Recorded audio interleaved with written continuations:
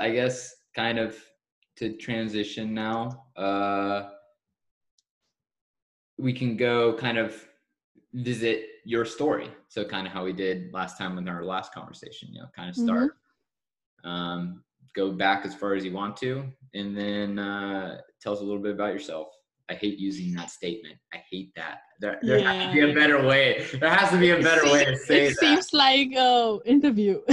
I know, right? I don't want it to be like it's. I need to work on that. How do I work? How do I transition into that a little bit better? Maybe you like just okay. Then we just start with your story. Yeah. Okay, then start with your story. The floor is yours. Yeah, that sounds good. It still sounds still a little corny, but we'll get there. Yeah, eventually you'll find your crunch line. Exactly. Punchline. Exactly. Punchline. Yes. Definitely.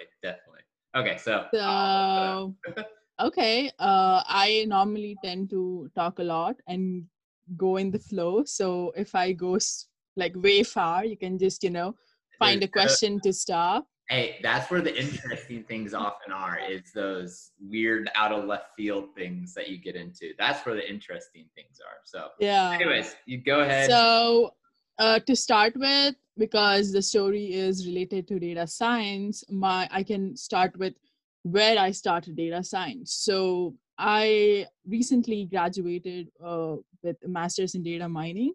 So that is like a recent thing, and like in May. But my journey started in 2017 when I just completed my bachelor's. So I had data-related coursework in my final semesters, and I was trying to decide where I want to go after my bachelor's. So I had to decide, okay, which field. And I had like one course that was all data mining and warehousing. So I thought, okay, this seems interesting. So I want to give this a chance. So when I graduated, I had like a couple of months to give myself like soul searching kind of thing to see what I want to do. So I just, surfed the internet and tried to find a thing like what I want to do. And that time I didn't know that it was a trend. So, data science was starting as a trend in 2017, 18-ish, but I didn't know about that. I was just curious. So I started, going on internet, YouTube, machine learning. They didn't have a lot of machine learning videos back then, but they were starting to generate a lot of videos and things like that. And interestingly, I started with Andrew Ng's machine learning course in like 2017. I started with that. What? Yeah, on Coursera. Yeah. And I had a course in artificial intelligence in my bachelor's, so it was like easier to relate, but still, hard to understand because it was all math. And I started with it, which was like a wrong thing to do, because you're starting with math, which is like, tough. And then you tend to like leave it and not start again. So that was like a weird thing. But I still started with it, got some interest, thought, okay, this is like something I want to do. But then, I was always the kind of person where if I'm in a comfort zone, I won't do as much as if someone is like pushing me to do that, right? So I didn't know about boot camps and things, in India, boot camps were not a thing that time. So the only thing that came into mind was, in my mind was like masters. And I was like, okay, masters. So where do I want to do masters? Like a lot of options. And, data science wasn't a course in India in 2017. No colleges had data science. They only had like computer science, and you had like to select a concentration. But that wasn't something I wanted to do because I already did my bachelor's in computer engineering. And again, I didn't want to do all the things that come in computer science, like, networks, operating systems. I didn't like that. So I was like, I wanted to do some focused, thing that is just giving me something I want to do. So masters was a thing, but then what is the kind of thing, the worst case scenario that will put me out of my comfort zone? So I decided, okay, I'm just going to leave my country because, India is like a comfort zone for me. Wherever I go in India, there's always a thing where I think of coming back. I didn't want that option. So I thought, okay, I'm just leaving my country now. I'm going to go to US. So there's no option to come back. You have to figure things out on your own. Yeah, that's a pretty bold move. Yeah. And I have never been out of my own city, not even out of my state. I just Really? decided to go back, go out of my country, but I didn't know anything about it, like zero. So, and it was like a very hard thing to do. It was like a really risky thing. I had no work experience. I had no experience with living with strangers. I had no experience understanding what cultural difference is. Nothing. I didn't know anything. I just took it out. Like, okay, I'm gonna give it a shot. I just jumped in the sea and I didn't know how to even swim.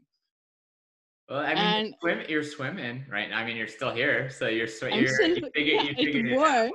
What It worked. to That's a good thing. I guess to kind of like mull on that a little bit. Yeah. Why do you think that was? Like, why go from basically only knowing one specific spot to now it's like, okay, I need to do what could possibly be the most drastic thing that you could do, which is move to the United States or move Yeah. to another country. So Yeah. what do you think, I guess, made you take that leap? What was the ultimate, or what were the variables in taking that leap of faith, I guess? Yeah, the first important thing was comfort zone. So the thing is, my mom and dad are very protective about me. So if I go anywhere in India, they will come like with me. They won't leave me alone ever. So it's like they are always having my back. And I was like, if I have someone to lean back, I won't try anything on my own. Mm-hmm. And if you want to do something that is really like out of the way, and because if someone is there to support you, they will always tell, okay, if you're not doing good, we have options, we have plan B. I didn't want the plan B, I just wanted my plan A to work. So I was like, okay, I want my plan A to work, so I have to figure this out. If I have my mom dad with me, they will suggest a plan B, and that will like ruin everything. So Well, that was like, it's kind of like the burn the boats. What is it like? I don't know if it's true or not, but that cliche of Cortez burning the boats so they can only go forward, right? It's yeah, like, yeah. well, there's no going back. We have to go forward. And we have to figure that out. Yeah, you have to figure it out. We don't know what's gonna happen, but we have to figure it out. Yeah, exactly. Yeah. So, what? I guess kind of. So you decided to take that leap. Mm-hmm. When was that? When was I guess the decision made and then the move made? So I decided to come in US 2016. So I started preparing for that because GRE and stuff. I didn't know about that, but that was the thing. I didn't know that there are universities which are okay with not having GRE. But I was like, okay, I want to give GRE because most of the good universities need GRE. So GRE was a big thing for me because I have like ADHD and I hate time bound things. So I cannot sit and I cannot think that I have a time ticking and that's when I have to perform. If I do that, I get like severe panic attacks. And that was like worst thing for me. So I had to practice for like about an year because I attempted GRE in 2016. I had a panic attack, couldn't attempt it. So I gave myself 1 year to prepare for GRE and then also medications and stuff. So in 2017, I attempted again. I had a decent score. Then I applied, and in August 2018, I got an admit and came to US. Okay. Yeah. Okay. So what? So 2018, you're officially boots on the ground, I guess you could say, in the United States. Yes. Yes. Okay. And where'd you end up? So I got an admit in George Mason University, Fairfax, Virginia. Okay. Yeah, for their master's in data analytics engineering course. Yeah. Got it. So that was my initial admit, but then I changed my coursework to data mining, which was more concentrated on machine learning and more math focused. Yeah. Well, and that actually brings up an interesting topic Mm-hmm. too, which kind of reminds. When you mentioned the Andrew Ng, the Coursera course previously, because I've taken it too, and it's definitely more the. I mean, you have different approaches, right? For teaching, you have that top-down approach, which starts very abstract, and then you go into the details. Yeah. It's similar kind of to like Fast AI, for example. Yeah. And then you have the Coursera Andrew Ng bottom-up approach, which is kind of the academic approach too. Yeah. Like you learn the basics before you get to the advanced. Yeah. What, I don't want to label one better than the other because they both serve different purposes, I think. But for your learning style or for your journey so far, what has been the most, I guess, influential approach? Is it that top down or is it the bottom up? Like, so it's mostly top down, because even if I started with N20, I didn't finish it when I started. So I tried a couple of approaches to see which works. So I tried everything. So initially it was top down, but it didn't work because, it takes a lot of time when you go from basics. Like, I have to learn this, and then I will apply. I applied. So the thing that worked for me was application first, and then going into the, granularities of that. Yeah, so that worked for me. Kind of, sort of. Yeah. So because that's the thing that I from my experience and talking to people, a lot of people, it was like, when you have application, when you have a use case, that's when you think, oh, I will apply like that, and then you apply. But then if you have to understand the basics, you have a lot of options. You have a lot of YouTube videos and articles to go to, when you start. But if you just start with those, YouTube videos, you won't ever implement it. That takes a lot of time from going from basics to implement. But if you just start with implementing, that will make you that is like the best approach to take. You are implementing right now, how it works, and then you're on the way, you're going and searching, oh, okay, so this is like, why am I doing this? That works. That's what worked for me. So you kind of, in a way, you hack something together, you get it to work, and then you kind of go back and like, okay, so I guess it's kind of that iterative process, right? Like you created something, and now it's like, how can I make it better, essentially? So that's when you go into the basics. So for example, for one of my projects, I decided I want to do computer vision, and I didn't know anything about it when I started. So how would I start? I started with the project. I decided I want to do the project. I started with the project.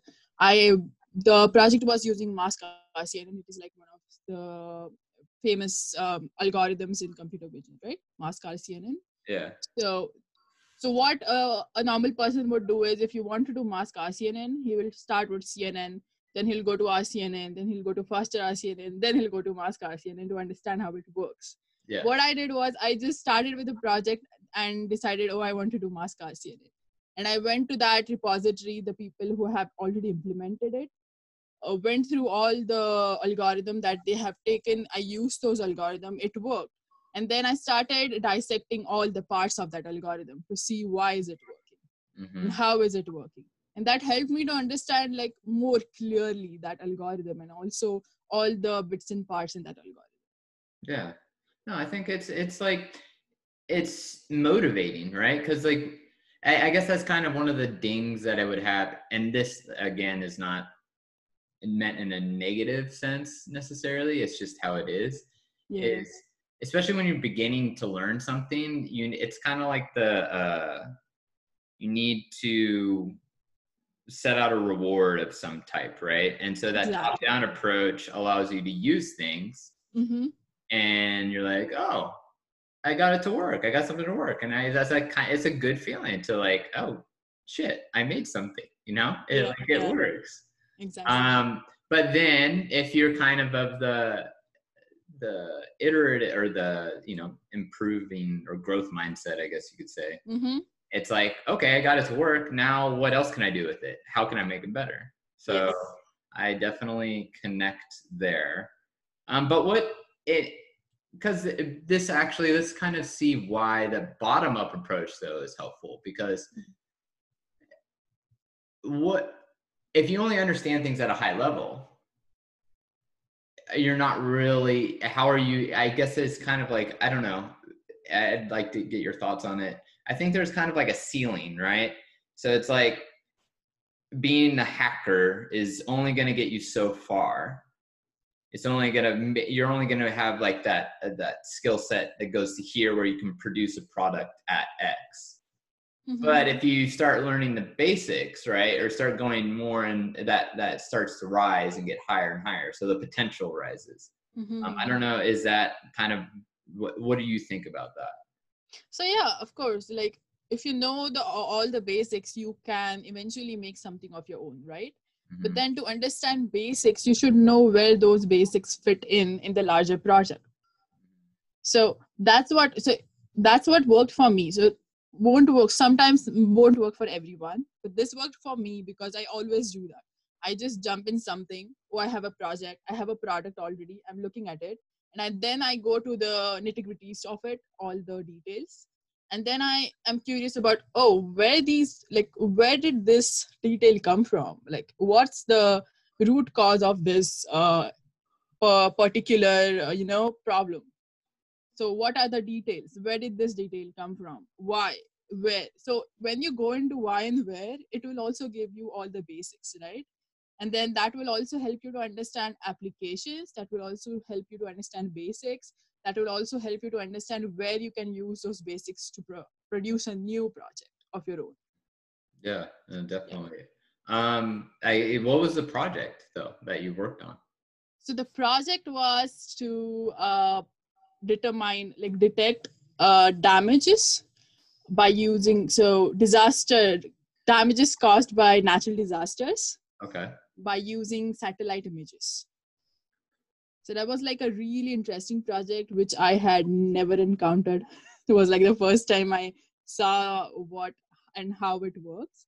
So it was like very interesting because the problem that we were trying to solve was you have satellite images, you are detecting that, oh, this building is having the worst damage, and if it has the worst damage, how will it affect the financial side of it? So what FEMA does, so FEMA is estimating after the natural disasters, but it's not as accurate.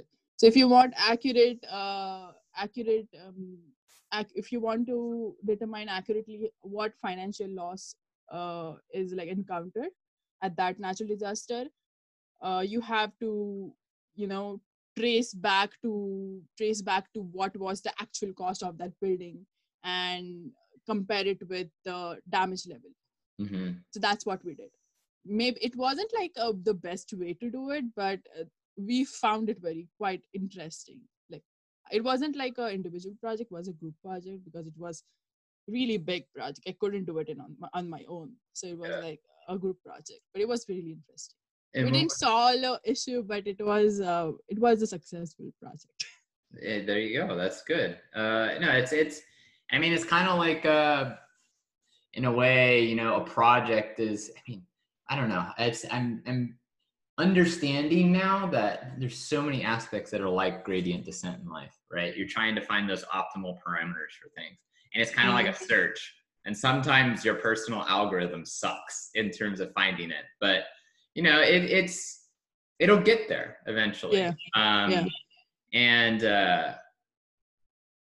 when was this back to the project? When was this group project? Was this at George Mason or was? Yeah, it was my final semester capstone project with Accenture.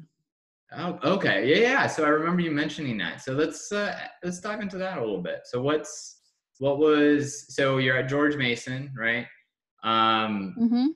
And kind of tell us your journey there, and then how that led to the project. Yeah. So George Mason, everything about coming to US and admitting to George Mason was interesting for me because that was like a starting point of my journey into data science. So I intentionally decided to select a concentration which the concentration is selected by no one. No one ever takes the concentration because it's really tough. All the courses in this concentration are like math level tough. So what's concentration? So it's kind of like you have your master's and then you can concentrate in like a specific niche kind of Yes. So my master's was in data analytics engineering and the concentration was data mining. So what that concentration had was 5 courses from computer science department, 2 courses from statistics department, 2 courses from operations research department, and 1 capstone project. So that was like the structure of my coursework. And all those 5 courses from computer science department were heavy math oriented machine learning courses. Okay. But those helped. Like those were the main, as you said, the basics that I learned, the math that I learned about data science. Got it. So kind of, I guess now, okay, back to George Mason, starting out, back to that. Sorry to interrupt. So yeah, started with data mining course. First course I did was data mining course, and the setup was really interesting. The course, the curriculum of the course was like, it was competition based. So we had like 5 projects, and we had like a Kaggle based competition for that course. Okay. And first assignment was implement k-nearest neighbor from scratch. The problem was to determine document classification. So like you have a document and you have to determine what categories those words fall in by using k-nearest neighbors. And I had to implement it by scratch. And the best thing was if you are consistently having a top score in those competition, you are eventually you don't have to give the final written theoretical exam. So that was the prize. Oh. And I was like, I didn't want to give the paper exam. So I was like, I want to get, the top 10, like top 2 in all the competitions. I wanted to get it. Yeah. So eventually I got it, and I didn't have to do the exam. So that was like, that was my first course, and I was like, okay, I did it. That's good. Yeah, that actually brings up an interesting point, because it's like, now when I look back at college and when I see all those tests, and I mean, all the tests that you take in school, right? Like pretty much, it's like, when do you ever do that after school? When do you go and sit down and then answer, multiple choice or fill in the blank? Like, no. I mean, I guess from a high level, you do kind of do it in your day-to-day duties at your job, is like you have to fill in the blank, but that's like not you don't sit down and in a room with 30 other people in dead silence, like realizing that this is 25% of your grade. I don't know. It's a weird, when you look at it from that, it's not, when you take a step back and you look at it from the perspective of like try to be as detached from it as possible, you're like, that is a weird system. Like, I mean, I get it for the efficiency of churning out students, right? But it's like, it doesn't make sense. Okay, tangent over. But anyways, so you finish up this, you finish in the top 2, right? Mm-hmm. Don't have to take the exam, thank God. And then what was next in the docket, I guess? What was the next step there in terms of leading you eventually to that? Yes, it was Ascent. So the coursework that I did in that particular data mining course was all the basic algorithms and all the basic models, like clustering, classification, things like that. So I knew how to implement them from scratch. I knew how it works.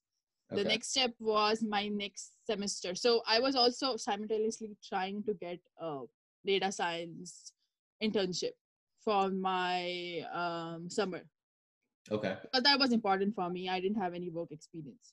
So I was like, okay, I need to have an internship, and I need to have something so that I can pay my tuitions. So those were 2 things that were going hand in hand. And next semester, I again took some really tough courses. One of them was artificial intelligence and Bayesian inference. So artificial intelligence course was again neural networks, things like that, gradient descent and thing. But I had to implement everything in the Stone Age language of Lisp, which I told you about, which Yeah, was yeah, like, yeah. I never knew how it works. So Wait, I had to so, figure out. sorry to interrupt real quick. So you had to Yeah. implement the neural networks in that?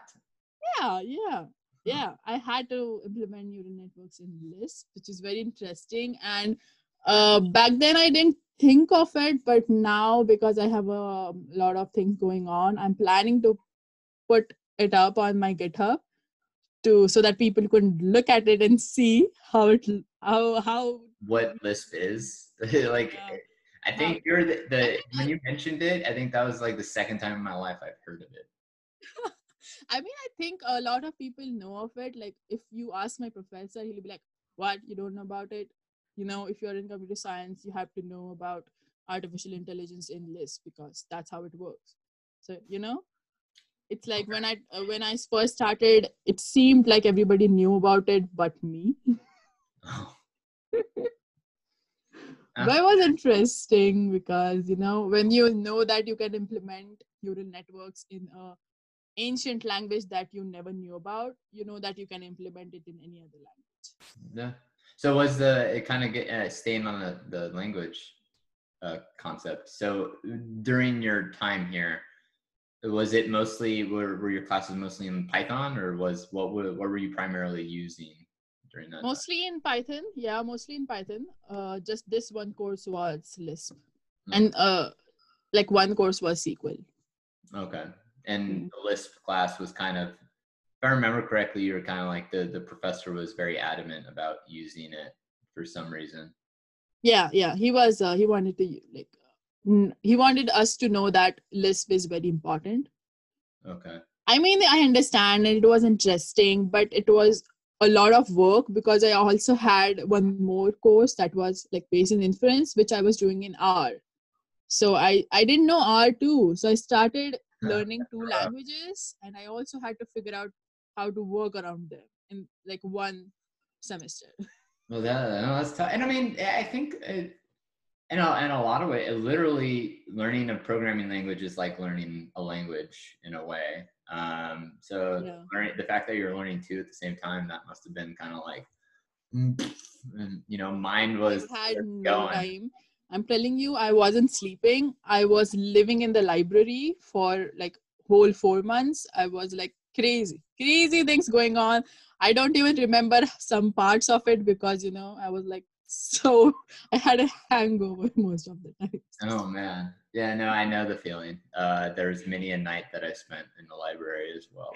So you start going delirious. It's kind of like the books, it's like everything starts moving. It's weird. But okay, so let's just jump to the gun. What was this project? This internship. You mentioned it. After this my horrible semester, I had a chance to interview with Micron. It's a semiconductor company for data science. It was like a co-op program they had. So I had a chance to interview for it, and I got the internship. And it was basically for my entire summer and fall. Okay. And then when was this? It was in May last year, 2019. Yeah. Okay. So it was in their data science team, they were also working on image processing and computer vision problems. So yeah, first time I didn't know like they are doing. I knew that they are doing image processing. Didn't know how much they are doing it. So when I started with the internship, it was interesting to first understand how semiconductors work, but because I didn't know about that, then to understand how computer vision works. Got it. So I guess what was the interview process like? What were the steps there?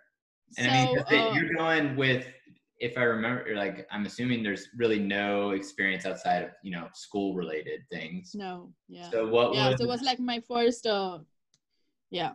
So I got this call due to my application to my career fair. So Micron is in Manassas in Virginia.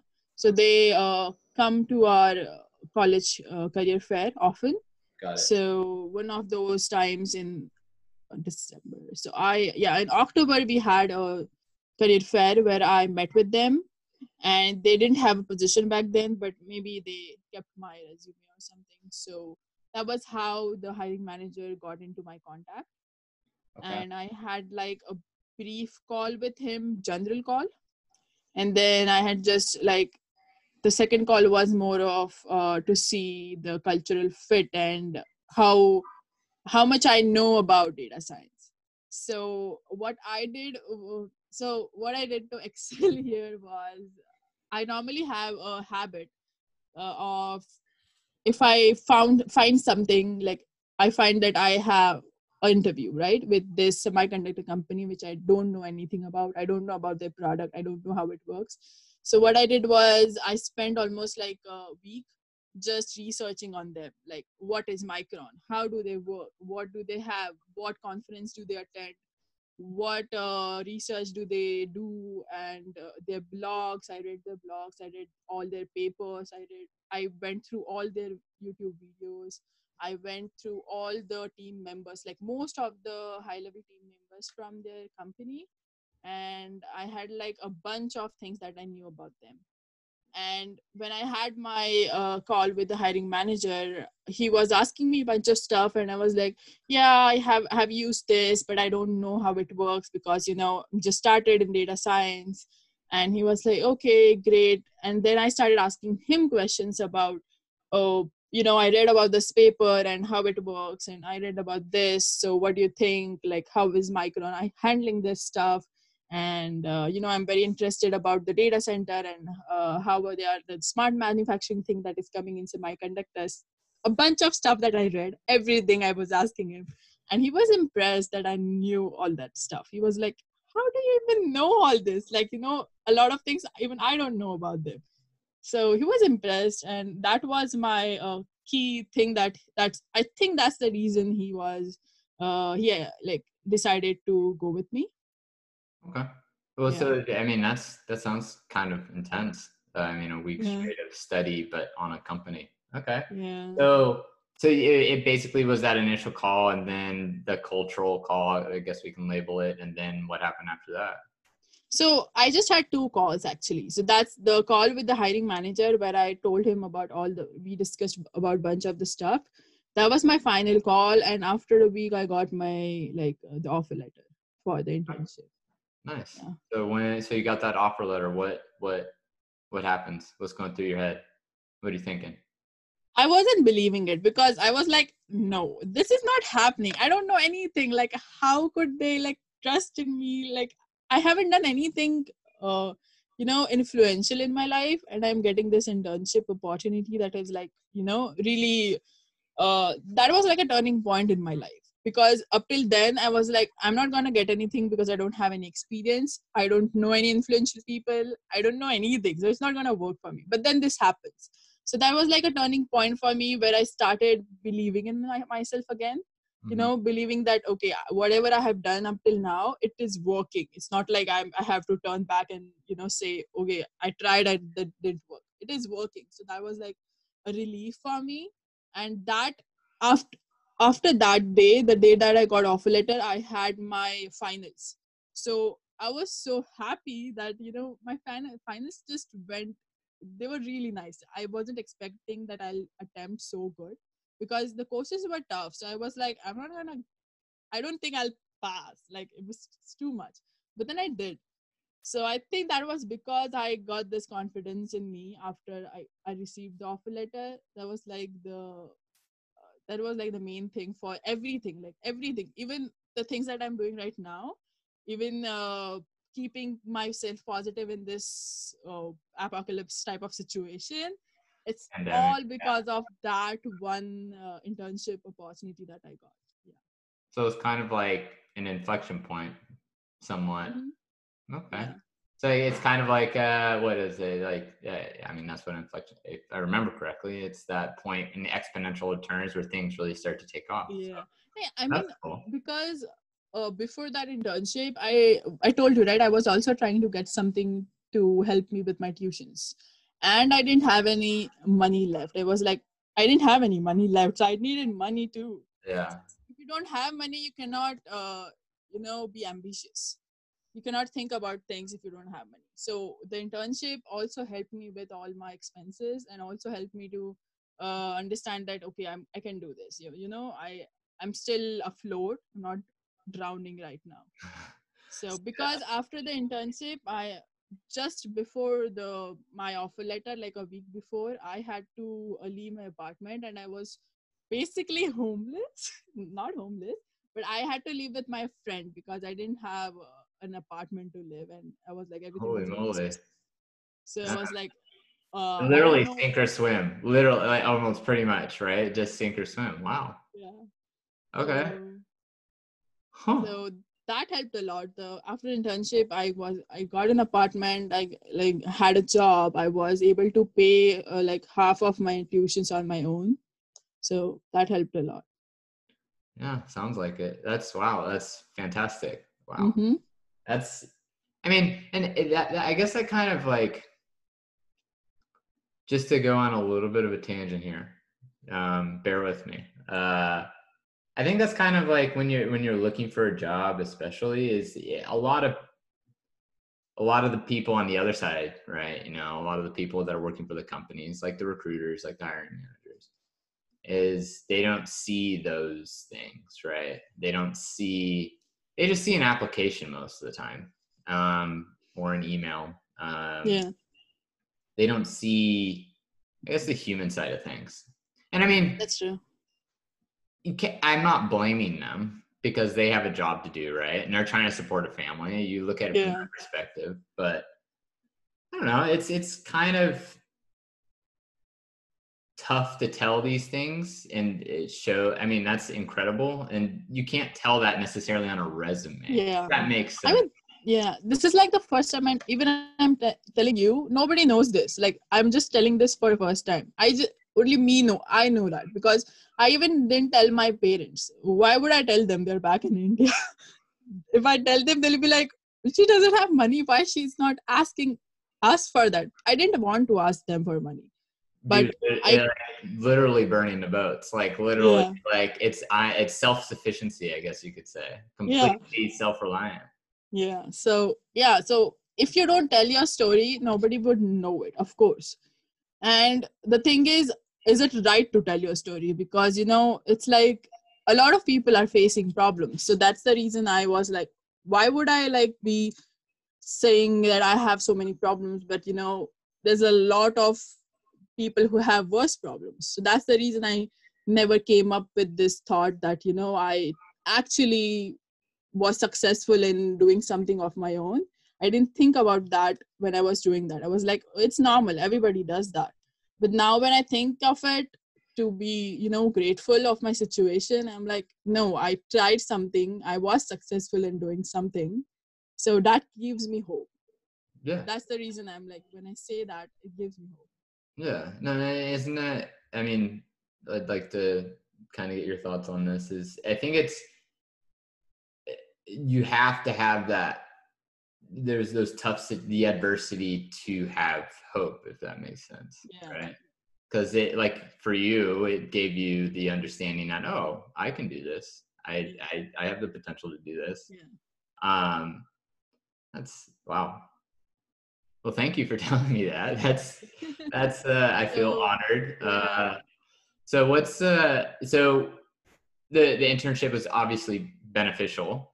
But let's kind of go into it a little bit. What did you do at the internship? What was your day-to-day like? And we can get into that project, the group project. So very interesting. I started with for initial days, couple of weeks were just trying to understand the semiconductor industry. So I got an opportunity to see the fabs, where the production process goes, and also understand what wafers are and how does that help us in our electronics. So before I started in this Micron, I didn't know that, I knew, but you don't know how the chips are made. You don't actually know. Yeah. But then when I got to see it, I was like blown away. I was like, wow, how can this such a small piece could help work, like help drive everything that we are working on, Yeah. right? No, yeah. Chips are everything right now, and they're so small, and the manufacturing process is like art. It's literally art. If you see that, you will be like, wow, this That's is, a bold statement. yeah. Yeah. So what do you mean by art? Like what makes it, I guess, artful, if that makes sense? So it's like, if you see the process, they have a wafer that is like a circular silicon wafer that is essentially has a bunch of chips on it, and it has to be in a particular fashion. Like, it has to have perfect shape. It has to have perfect layer of the chemicals that goes into it, and it has to have perfect linings and perfect structure. If it is like a little bit anomalous, it won't give you what you want. It won't give you the perfect chip. It won't give you the perfect machine. It won't give you the perfect laptop. It Yeah. goes like that in the hierarchy. Starts with that wafer, and I have seen the wafer. It's like a rainbow. If you see that wafer, if you just Google silicon wafer, Yeah. you'll see a circular thing, and it has like grids on it, and it is the film that goes onto it, the chemical film. It looks like rainbow. Whoa. That is legit. That's Yeah, cool. it's But so so awesome. basically they take that and kind of stamp it out basically to like produce the different chips essentially. Mm-hmm. Yeah. That is So legit. I I have, get what you're saying with art. I yeah, get it. That's it's legit. an art. Yeah. Yeah. And if you see the fab, so this is made in a fabrication unit.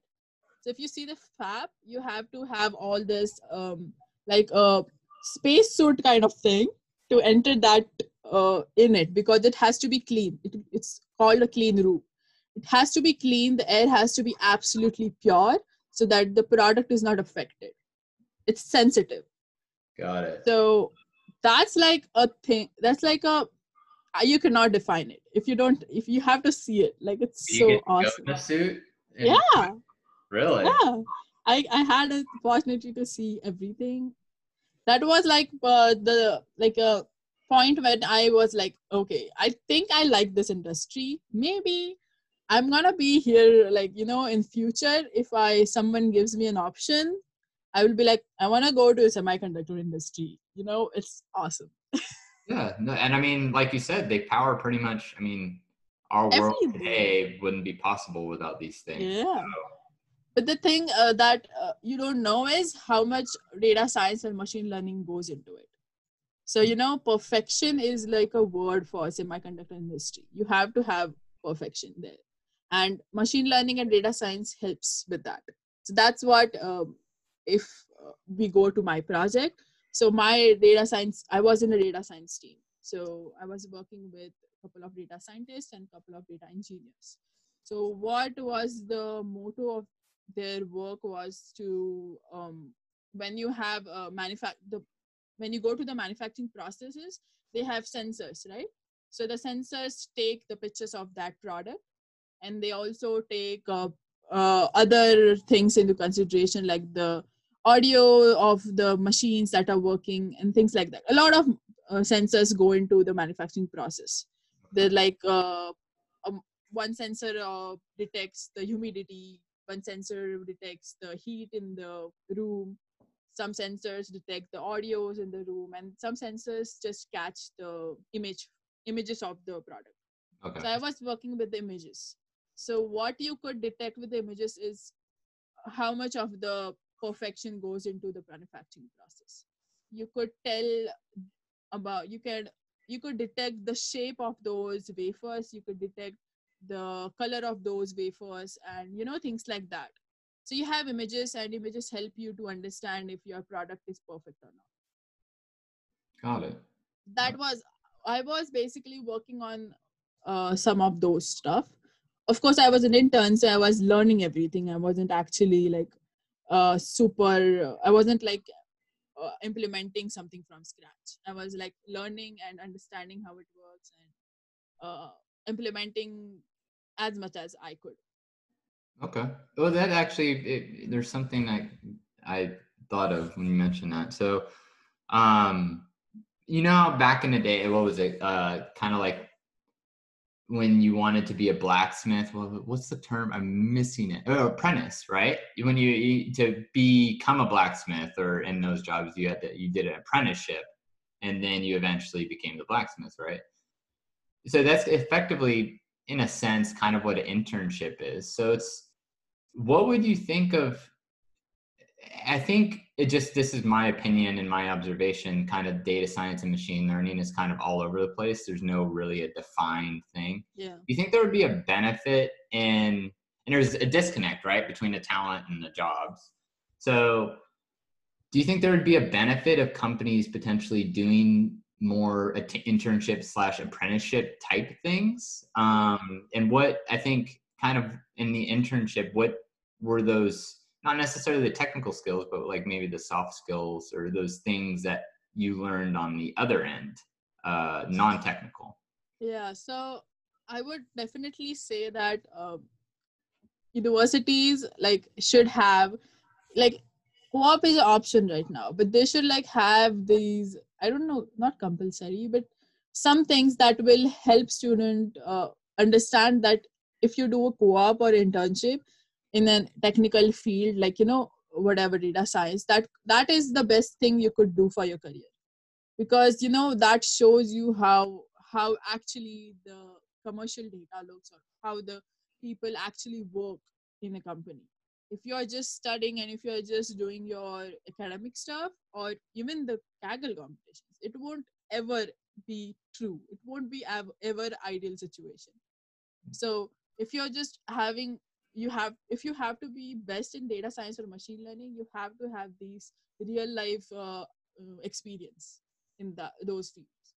I mean, it is true to all other professions too, but because this is like a very application based field, this would like really help if you have more focus on internships rather than just theoretical stuff. Yeah. And to go to my internship, one thing was that helped was, of course, understanding all the technical stuff that goes on in a company. So, for example, like it's not just coding; it's not just your coding. There's also stuff like the other software kind of software side of things. So, if you're doing data science, it's not just data science. You are connecting with all the other teams. You know how the flow works, and you have to also think about the flow. So if you're building something, that should also be understandable with the software side of things. It should also be documented well. It should also have automated automation to it. You know, like Mm-hmm. the code that I implemented, it is eventually going to be implemented for the clients, and it should run every day on its own. So how do you do that?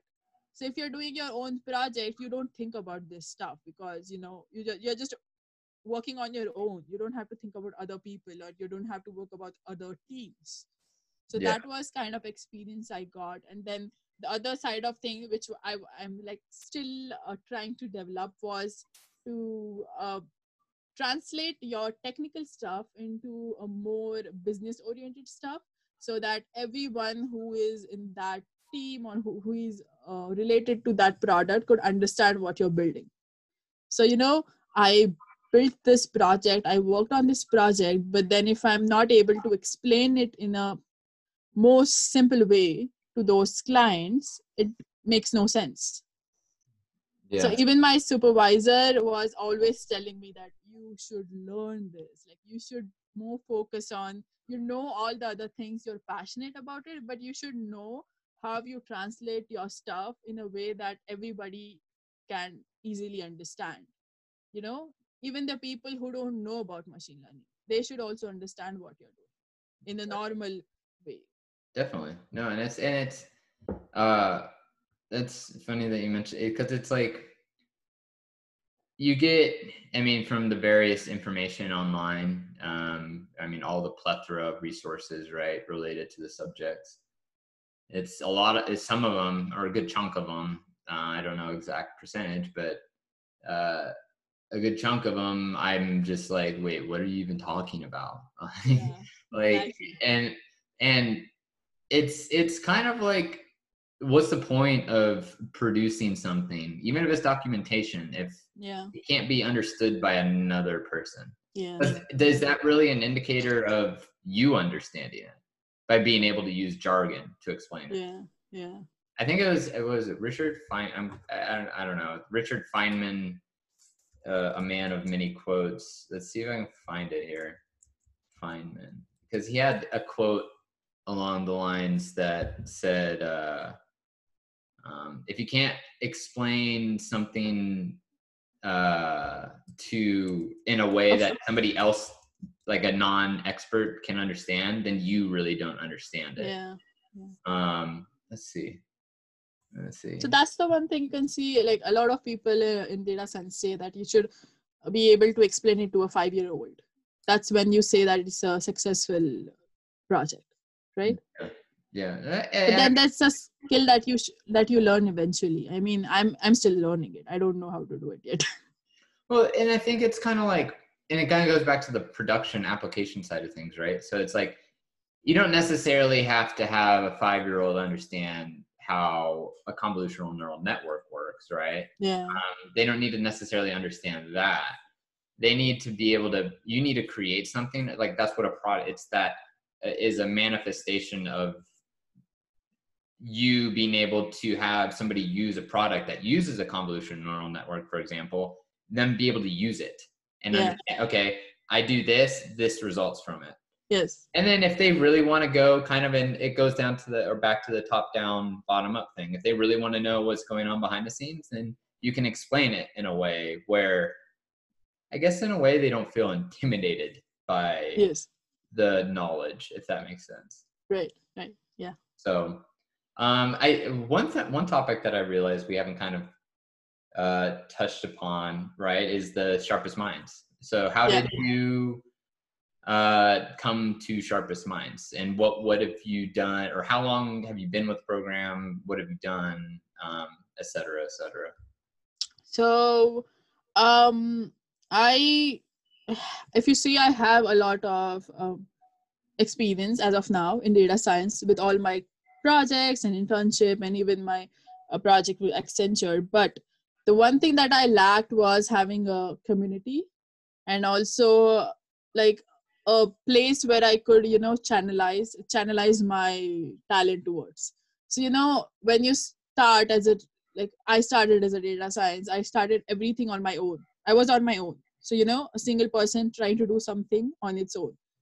But you need to need to understand how things work, and you need to have someone who has been in this field for long to understand where you want to go, right? Because as you said, data science is like a vague field which doesn't have any structure right now. Yeah. So if you don't have a structure, how would you decide where you want to go? So you need someone to maybe give you options, or if you're if you know where you're going, you need, like, you want some person to like point you in directions that he has seen in his life somewhere, because he has more experience than you.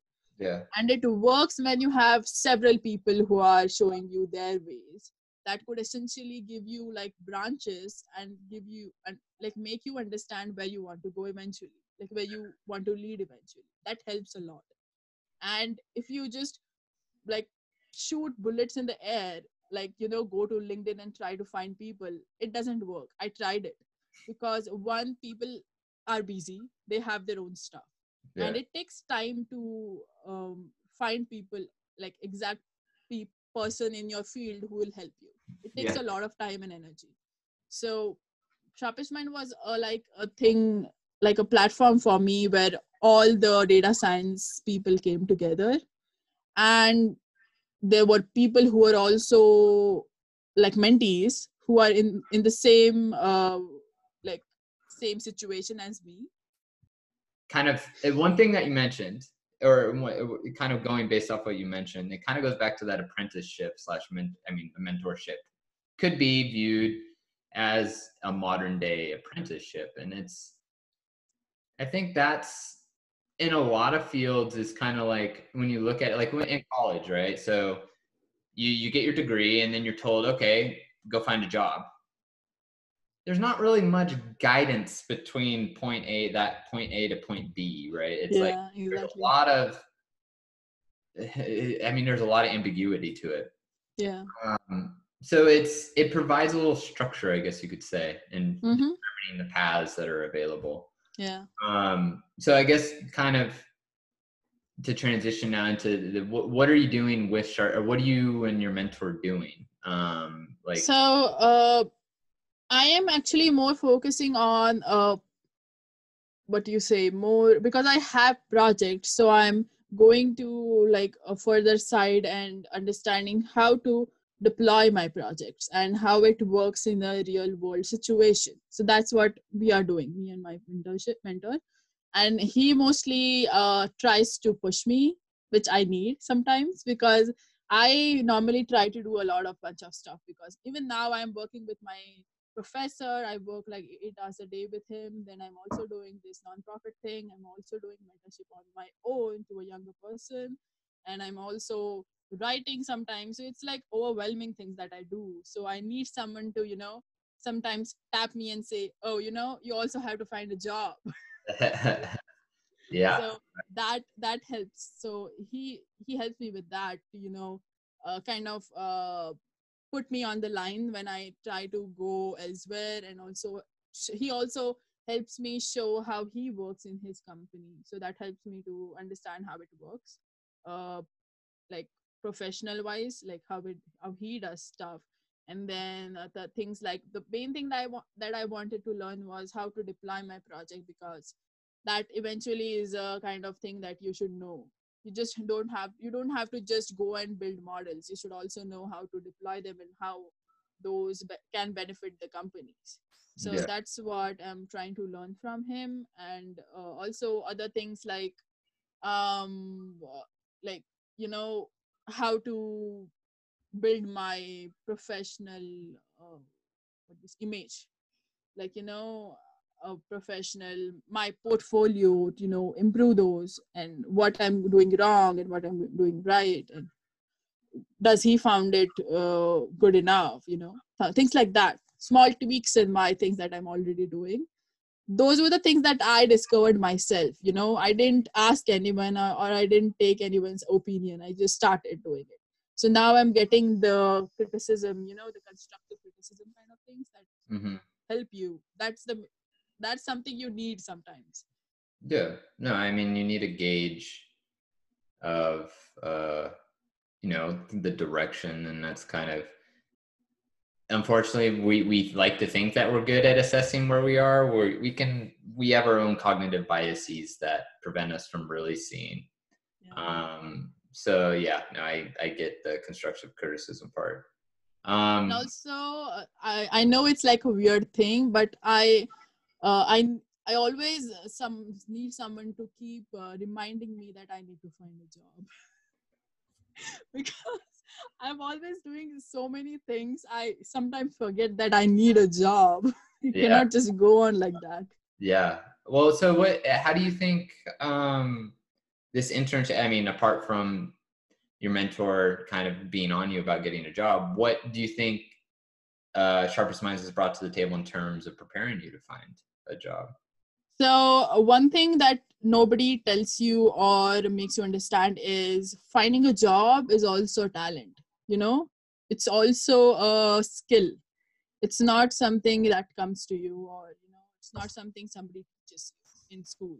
Nobody teaches you how to find a job.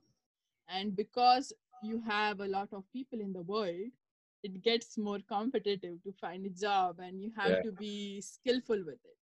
Cannot be just sitting at home and just clicking the buttons. yeah, Doesn't work. So uh help, like understanding and finding the things that Sharpest Mind had already have discovered. They have done stuff, they have data, so they know that these are the kind of ways, like cold email type of things. I knew about it, I have read about it online, but then when you try to do it on your own, you type an email and I'm still doubting myself, like I'm not clicking the send button. I'm still like, is it good enough? Is it going to work? And if it's not working, why is it not working? So I don't know. I'm asking myself, who would tell me that if it's working or why it's not working? So that's where Sharpest Mind is helping me right now. So I draft something and I just, send it to the Edward, or Edward mostly. So when he sees that, even if he's like saying that it's good, it gives me that, back of mind, someone is telling me it's okay. So I'm like, okay with sending it. And I don't have any excuse to give myself. So if I'm just doing it on my own, I have an excuse. Oh, it's not good enough. I'm not going to send it. I'll wait for a couple of days, and it never goes. You Yeah. did never do it. Yeah. So yeah, that's what they have. A lot of things that help me, especially like, they help with the cold email thing that eventually helped me to send some emails, which I was trying to do a couple of weeks. I couldn't do it on my own because I was like super doubting myself, like, am I good enough? I wasn't doing it because of that, but now I'm doing it. So, that's a good thing. But you're getting And kind of that encouragement, right? To do it. It's yeah, like, this is that's good. Don't worry about it. You're good. yeah. You don't need it, but that helps a lot when Yeah. somebody is like, you're on the right path. You just need that one sentence from someone who is professional in the field that, okay, you are on a right path. You're doing well. You'll reach it eventually. That's where, Sharpest Mind is helping me right now. And also they have these things like, helping with Medium. You can publish things. And also if you want to keep track, you have Hunter Co and things like that. Yeah. And the office hours, when you get to talk with people who have been in this situation. And also the things like you can just message on the Slack and you can talk to people who are doing same things like you are doing. So Yeah. those are the couple of things that are helping right now. Yeah. When I think of the community aspect too, it kind of it's a reminder, because when you're doing this, you're a lot of the time you're on your own, kind of like when you're working on it, right? There's not anybody around helping you. I mean, your mentor is, of course, but like doing the actual work is you. Mm-hmm. But that community reminds you that, hey, there's other people that are doing the same thing as me. And I mean, now with the whole pandemic situation, it's like, oh, we're all in this together, right? Together. Yeah. We're You all need that. we're all experiencing the same thing, or a similar situation, a similar environment. So it's interesting. It's definitely Yeah, been, it's interesting. Yeah. it's I definitely, mean, looking back, if this pandemic wasn't a situation right now, I think I would have been working with some company like a normal person. But then you miss all the experience that you got in this period of time. Within this 6 months, just 6 months, I have got an opportunity to talk to so many people. I would never imagine that I would be so confident that I'm like, talking to you right now. I normally am shaking. Like 6 months ago, if you see me, I normally shake so much. I don't have the confidence to talk at all. But eventually I'm talking to so many people and understanding, like, it's nothing, it's not a big deal. Like everybody is a person of its own. So, you just have to be out there and it's fine. So that component has helped me to now people when they talk to me, they're like, oh, you're such a good, like you talk so good, like, you are so expressive. But I'm like, I wasn't like that. Like 6 months ago, I couldn't even talk. So well, I mean, that goes to, I mean, kind of back to what you're talking about with like, you didn't mention it specifically like this, but like the networking, and I hate using that word, but I mean, that's when you see all the advice, how do I get a job? How do I get into data science? How do I get in? Like, you have to take a step back even further and be like, okay, what am I doing? I'm trying to essentially build relationships. That's everything is founded upon basically the relationships that you are building with other people. exactly.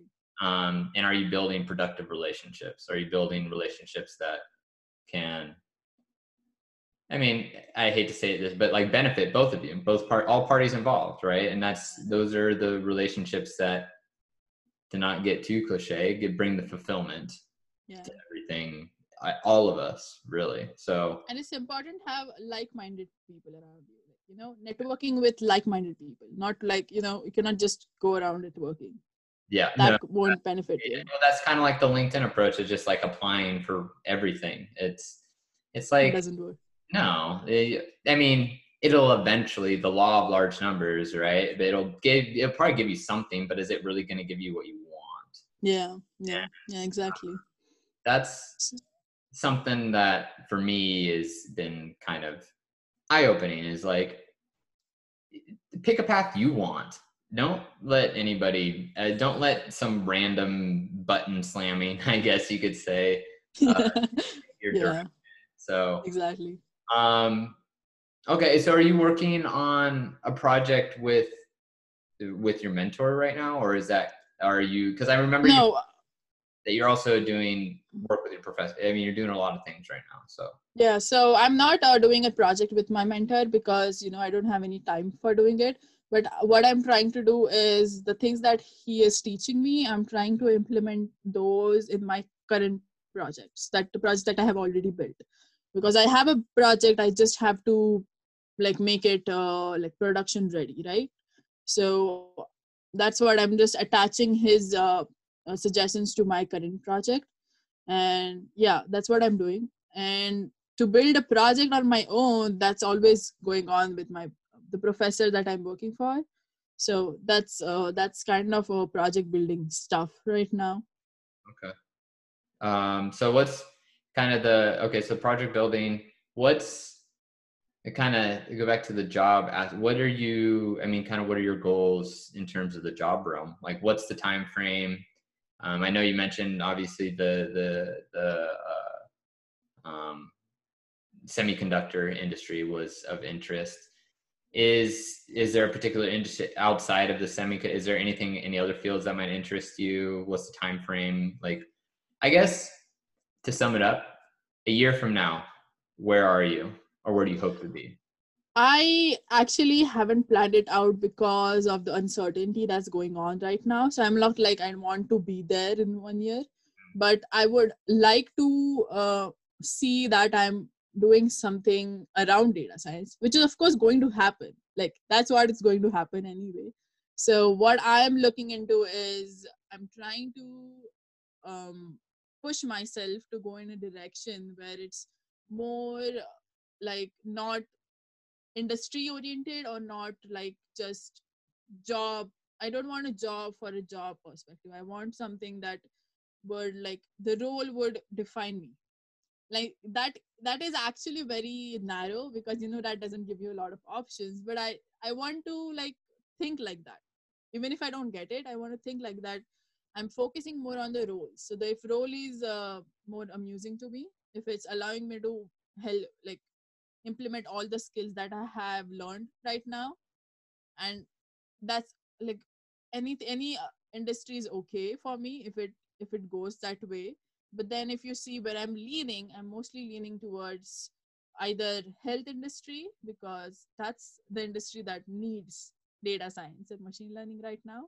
Mm-hmm. Yeah. And you see like there's a lot of good applications of data science and machine learning in healthcare, and that industry is like it has to work right now. Everybody is leaning on that industry, and semiconductor was like my dream. Like that's something I always wanted to do after my internship. So that's because that's something maybe I will end up 10-20 years from now. So I'm not thinking about it. I want to do it eventually, but the industry has its own limit, so it won't always have the positions that you want. So that's why I don't want to limit myself. I want to say, okay, I also want to be in a healthcare industry. Like if you say top three, I want to be like, I want to say healthcare, finance, and semiconductors. Okay. Got it. And eventually, if you say, where do you want to be in 1 year? I want to be in a situation where I'm like, have a job, but then I also I'm trying to do something of my own, so that if I don't have a job, I don't think like, oh, I don't have anything to do. So So that's the kind like of a thing. That's side why I'm gig, or like kind of like that, or is it like What would you imagine kind of this side thing being, I guess? So the side thing being, because I'm already doing it, I'm mentoring I'm work I'm working for a platform where I mentor young girls who are trying to get into data science. So I'm trying to build some material for those people who are trying to get into data science. And I know that there's a lot of material already available, but I want to give it my perspective, like what worked for me, because I am like, I research a lot and I get away. I read a lot. So I have a bunch of stuff that I already tried. Like I have already tested it.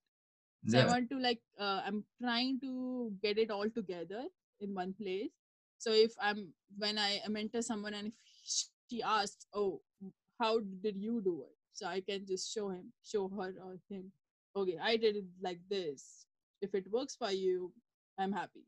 Yeah. So yeah, that's what I'm trying to build. Wow. You're a person of many talents, of many activities. It's impressive. So, I guess kind of as a way to kind of cap it off, kind of to our previous conversation, because I know we talked about The Alchemist a little bit, the book. Yeah. I guess so. My previous conversation with Ed, he mentioned the Pachanga Boys, which I highly recommend. It's a really cool song. If you go out, like, I'll share the link. I'll have to share the link. But it's like a 25-minute long song, and I literally just went out in a hammock and listened to it, and it was an epic experience. Okay. But tangent over. What was, I guess, kind of that lesson? What was the most important lesson that you took away from that book? Like, what was it about that book that resonated? So the first thing that resonates with me is I have read Alchemist a couple of times. So first time I read, I was in 10th grade. I was just starting my career, and I read it again in like my thing when I was switching from undergrad to masters, and I read it again now. So the best thing that I take it from that book always is like, fear drives you in different directions. So if you are controlling your fear, if you if you're embracing your fear, it will eventually help you to get towards your goal. So fear is always going to be there, but you have to channelize it in the right way. And then the other thing was like, if you want something really bad, everything will conspire to help you to get it. And it comes again and again in the book. It keeps coming all the time, right? If you want something, so every particle in the world is conspired to help you in getting that what you want. Yeah. And if it would be it will come as a surprise to you, but it has worked for me always. Like not once, not twice, not thrice, but like 5 or 6 times. Whenever I'm in a situation where I'm like, I don't know if whatever I want is legible enough to want. I want something, but should I ask for it? Like, is it okay? Am I good enough to ask for it? Whenever I think like that, I see a path where I'm like leading towards it, and I get it eventually. It always happens. So the only thing that I have to do always is like really ask myself for that. I want it. I am not going to have a plan B. I have a plan A, and I'm going to work for it, and I eventually want it and want it. That's the only thing I think about always in my head. And that's the kind of thing that I take from Alchemist, that if you want something, you just focus on it and eventually it will work for you. All the stars will align, kind of things. I don't believe in it, but it's kind of thing. It's like a metaphorical kind of thing, I Yeah. guess. And it's I mean, there is something to be said for that. Because I mean, like, it should be mentioned that do they ever give his name, the main character in the book? Or is it just, No, there's a what's his name? I can't remember Yeah, his he has a name. Yeah, the guy has a name. the main character. We'll just use that for now. The main character, he I mean, yeah, it's he has a singular focus, right? But yeah. So I have it here. See, yeah, there you go, right there. I have that same book. That's interesting. But it's no, always here with me. yeah, Yeah. the main character. I mean, this goes. Yes, he's focused on a very. I mean, that the treasure, right? But this isn't to say that there's not events between him starting his journey and then him finding the treasure. There's a lot of stuff that happens in between. That's most of the book. So this isn't to say that when you it's like an understanding that you want something, but you also understand that there's going to be a lot of things that you have to overcome Eventually. Yeah. to get there. Yeah. So that makes sense. I think that's a Yeah. good. And then the thing is, if you see the book, if you read the book, it's if you know the gist of it, you read it once, you know the gist of it. Like you think something, you're gonna get it eventually. But the journey that goes into the book, the things that make that book a book, that's what you should learn from it. You know, your life is also going to be like that. It's going to have chapters, and it's going to have a lot of turns and things like that. And you know that eventually it has to have some ending, but you don't have to think about the ending. If Yeah. you think about the ending, it's not going to be the right way to do it. You should Well, believe in the book. I'm gonna push back on that a little bit, okay? Yeah. Because it's the first thing that came to mind was I think it was Joe Rogan. He said he's like, live your life like you're the star of your own movie. So basically, imagine like a documentary crew's following you around. I mean, that'd be a modern day version of the book. Yeah, that's the best But sentence. I think thinking with the end in mind is important in a way because, I mean, I'll be real here. I'll be honest is when I get to be 75 or 80 years old or however old I am, and I'm talking to my grandchildren or great grandchildren, I want them to think that their grandpa was a badass. Like who does it, or that they lived, or that I lived a life that's worth living. Yeah. So you don't think obsess about it, right? You don't obsess it because obviously the life is here and now, but it's thinking, okay, what do I need to do that is most productive for my life at this moment right now to get me? And I mean, those are the goals, like finding a treasure, right? That's a continual process. Those treasures will change. But being content with that ever-changing nature of it, and knowing that most of the book is that stuff in the middle between the beginning and the end, the details that may not matter to a lot of people. Those are the things that really matter. So yeah, I guess, do you have any parting thoughts, final thoughts, things that you think need to be said about you that you want to let the world know? So not about me in general, but I just want to, because if you see right now, you see a lot of things out in the world, because this is like a social media world right now. You see everything, you know what's going on, and you see a lot of people suffering. You see a lot of people having mental health issues and things like that. And then there's also a point where always like a job is also a thing that everybody is thinking about right. Yeah. Now you need a job, you don't have a job, and the employment thing is kind of an issue and things like that. And a lot of friends of mine are also worried about it.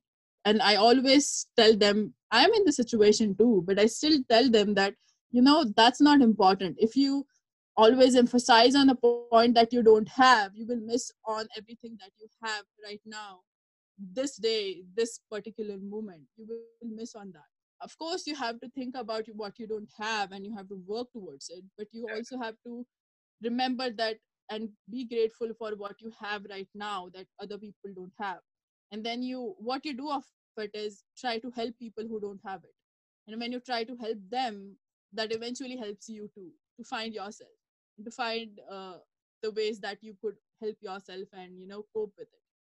So that's what I always try to tell people, that okay, you don't have a lot of things in this world right now, right this moment. A lot of people don't have a lot of stuff, but then you have something. You have to find that one thing that you have, that is going to be the star of the situation and would eventually help you to get to where you want to be. You Yeah. know, you Yeah. have to always remember that. I like that. Well, okay. So I think that's a good point to stop. Mm-hmm. Thank you so much. I'll pause or stop the recording and then we can kind of finish there. But as a final parting note before we stop the recording, thank you for. Thank you. Yeah, thank you too for having me.